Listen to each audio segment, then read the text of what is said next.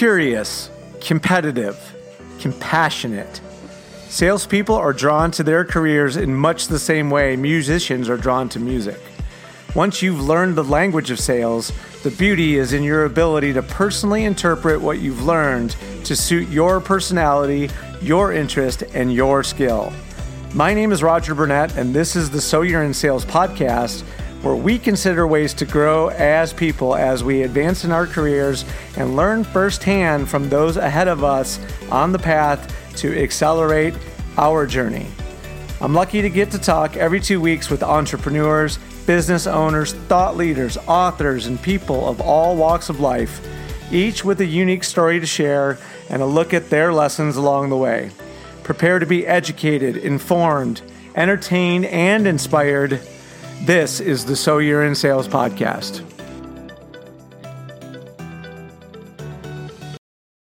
The So You're in Sales podcast is sponsored by Social Good Promotions.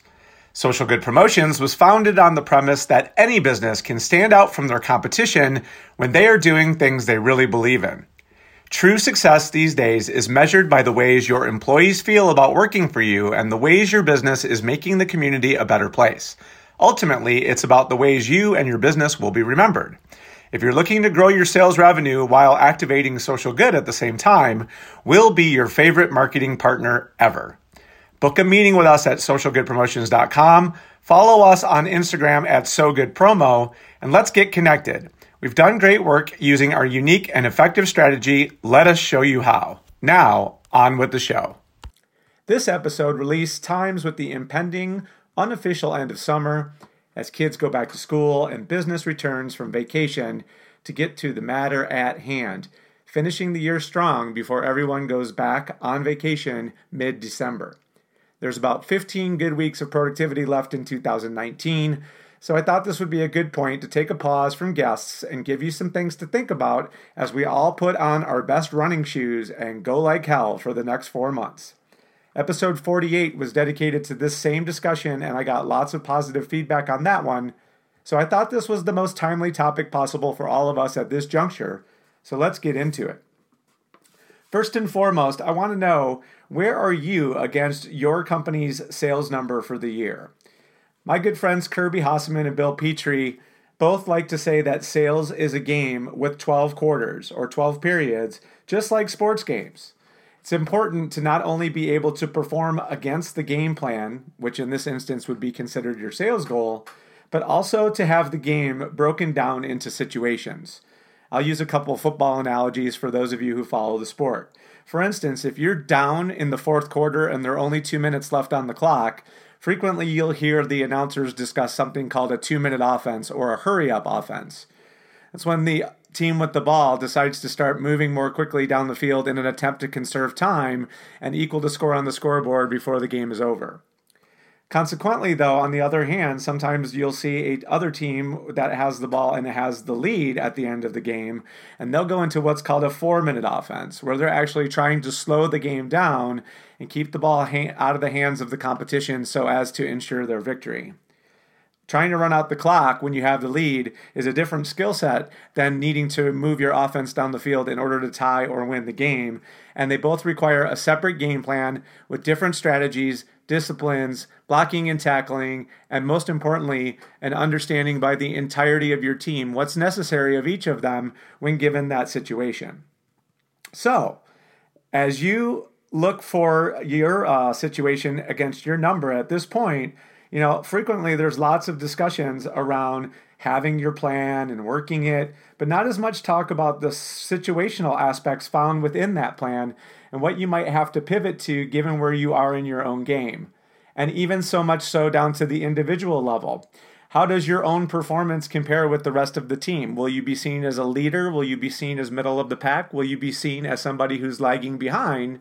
And do you have a plan for yourself within the context of where you're fitting in against the rest of the organization and its sales number in order to ensure your productivity and your contribution to the overall bottom line? So, will you go for the jugular if you're up by 3 touchdowns? Or will you start focusing on your relationships and take a longer look towards 2020, knowing perhaps that you could have had a better sales number to close out 2019? Neither is a wrong answer, but certainly some consideration should be given to both as you look to where you are in comparison to your sales plan for the year. Just because you've hit your number doesn't mean you should stop. And in many instances, it's in those moments when you've been able to actually crush it that if you were to put the real pedal to the gas and add kerosene to the fire, the sales results can be exponentially higher because you're just building on your own already existing success. So, having an honest discussion now might give you enough time to work within your current scenario so that if you don't have an ability to pivot, you might be able to still make some adjustments in order to take into context where you are against your number and act accordingly. Secondarily, I want you to give some consideration now and start thinking about what are your 3, quote, if I didn't have to. What are things that bog you down and rob you of your selling time? Think about them. What are the low value, high effort activities that drain your sales productivity? What are the manual processes that are labor intensive and difficult to track? Think about things like hand keying cost of goods into your accounting system or any other double entry that you may have to do. Think about follow-ups on quotes. Think about making sure that factories are shipping product according to the timelines that they've communicated. Think about having to confirm pricing between a quote and an actual order to make sure that what you've quoted to your customer is exactly what they're going to be charged. All of these things are time-consuming, low-value, manually intensive efforts that actually do very little for you in the growth of your overall business, yet are still important in order to make sure that those relationships that you've already built are upheld and that the promises and commitments that you've made to the people who are buying from you are being upheld. But that being said, most of us have a mental list of these knots in the stomach problems, but most of us just accept them as status quo and eat more antacid. But now, at this stage of the game, it would be a really great time to document 2 things. 1, how much time is spent daily, weekly, and monthly on those tasks? And what is your average order size and profit per order? Because if you think about it, it's actually a mathematical calculation. If you can calculate the potential added revenue and profit you might gain by offloading that low value work and documenting your time in the interim between now and when you make a decision, you can spend some time evaluating potential partners and their costs to understand how what you might have to spend could compare to what you actually may be able to make if you were able to make that transition. And if you can outsell the cost in a meaningful way, in a way that makes you feel like there's hope for your business in 2020, shouldn't you at least consider that option? And if you're not going through the process of documenting what this effort requires of you in time now, you really won't give yourself ample time to be able to think about what your options might be as you head towards the end of the year. Because here's the thing, we're coming into the busy part of the year for those of us who are running hard these last 4 months. And if you don't have your people documenting where the bottlenecks are, you won't have enough time to consider options for the new year. You'll set budgets for what your spend will be on your business in 2020, and you'll have lost the opportunity to give any consideration to this potential pivot. I strongly suggest that you take some time to avoid that trap and document things now so as to give yourself at least a fighting chance to make that consideration as you go into 2020. If you do anything, start with that. Also, I wanted to touch on the fact that the So You're in Sales podcast crossed 9,000 listens this week. And I wanted to explain why I thought that was important from a sales perspective. As you consider the ways that you might free up your time, should you be able to offload some of the work that's low value, one of the other things that you have to give some consideration to is where would you then reinvest that time? And certainly content would be one of the places that we as content creators on the other side of the microphone would suggest to you would be wealthy and wise for you to consider. But that's not as simple as it seems. And there may be some underlying considerations that you have to give when thinking about the fact that podcasting can actually be a prospecting tool for you, and you use some of that investment in time that you might be getting back for yourself in a way that could be meaningful from a credibility and authority perspective. Because what 9,000 Listens has taught me over the course of the last 2.5 years is that there's a long tail of credibility and authority when it comes to content, and you can't get that credibility and authority by virtue of the long tail until you start making the investment in time to create the content itself. If you look at the listens of each of my new episodes, and you can see them on the landing page of the podcast, you'll notice that none of them are particularly mind-bogglingly high. However, what I will tell you is that in the run-up to the 9,000 listens, what we're finding now is that there's a multiple of about 3.5 to 4x of listens to the back catalog compared to listens of the new episode. So what that means is that we're growing at an exponential rate because we're having folks who get comfortable with the guests for the latest episode who maybe haven't spent time with us before. And because of one reason or another, they feel comfortable enough to spend some time in the back catalog, see some value, and then stick around for future episodes, which means a growing listener base.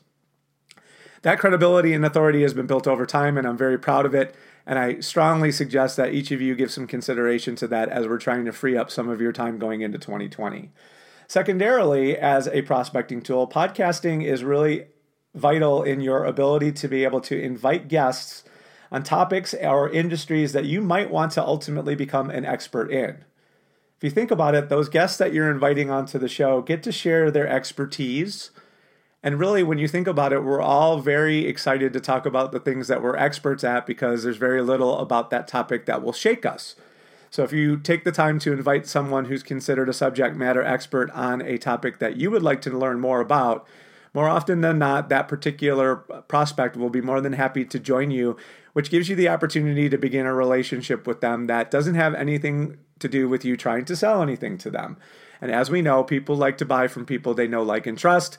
And by introducing people into your forum and having them on for an interview about their expertise, it gives you an opportunity to break down the barriers that might otherwise be there should you go straight to trying to build a sales-based relationship. Secondarily, you get their first-person perspective on their viewpoint.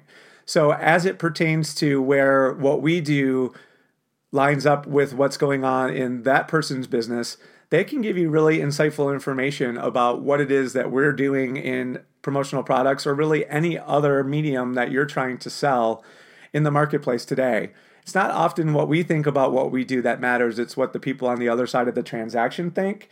And by getting guests to come on and tell us about how they perceive our medium and what we do, we get a better understanding of exactly what the honest opinion is on the other side of the table. And lastly, by inviting guests onto the series, we've noticed that there's been a growth in listenership overall, which means that some people that have come to find us by virtue of guests that may not have otherwise found us are sticking around. And that means we're building a tribe around a centralized topic, which is sales, which is near and dear to all of us. And I think it speaks to the community and the interest in still being successful at sales in 2019 and 20. And then lastly, the third way to develop podcasting as a prospecting tool is by developing subthreads.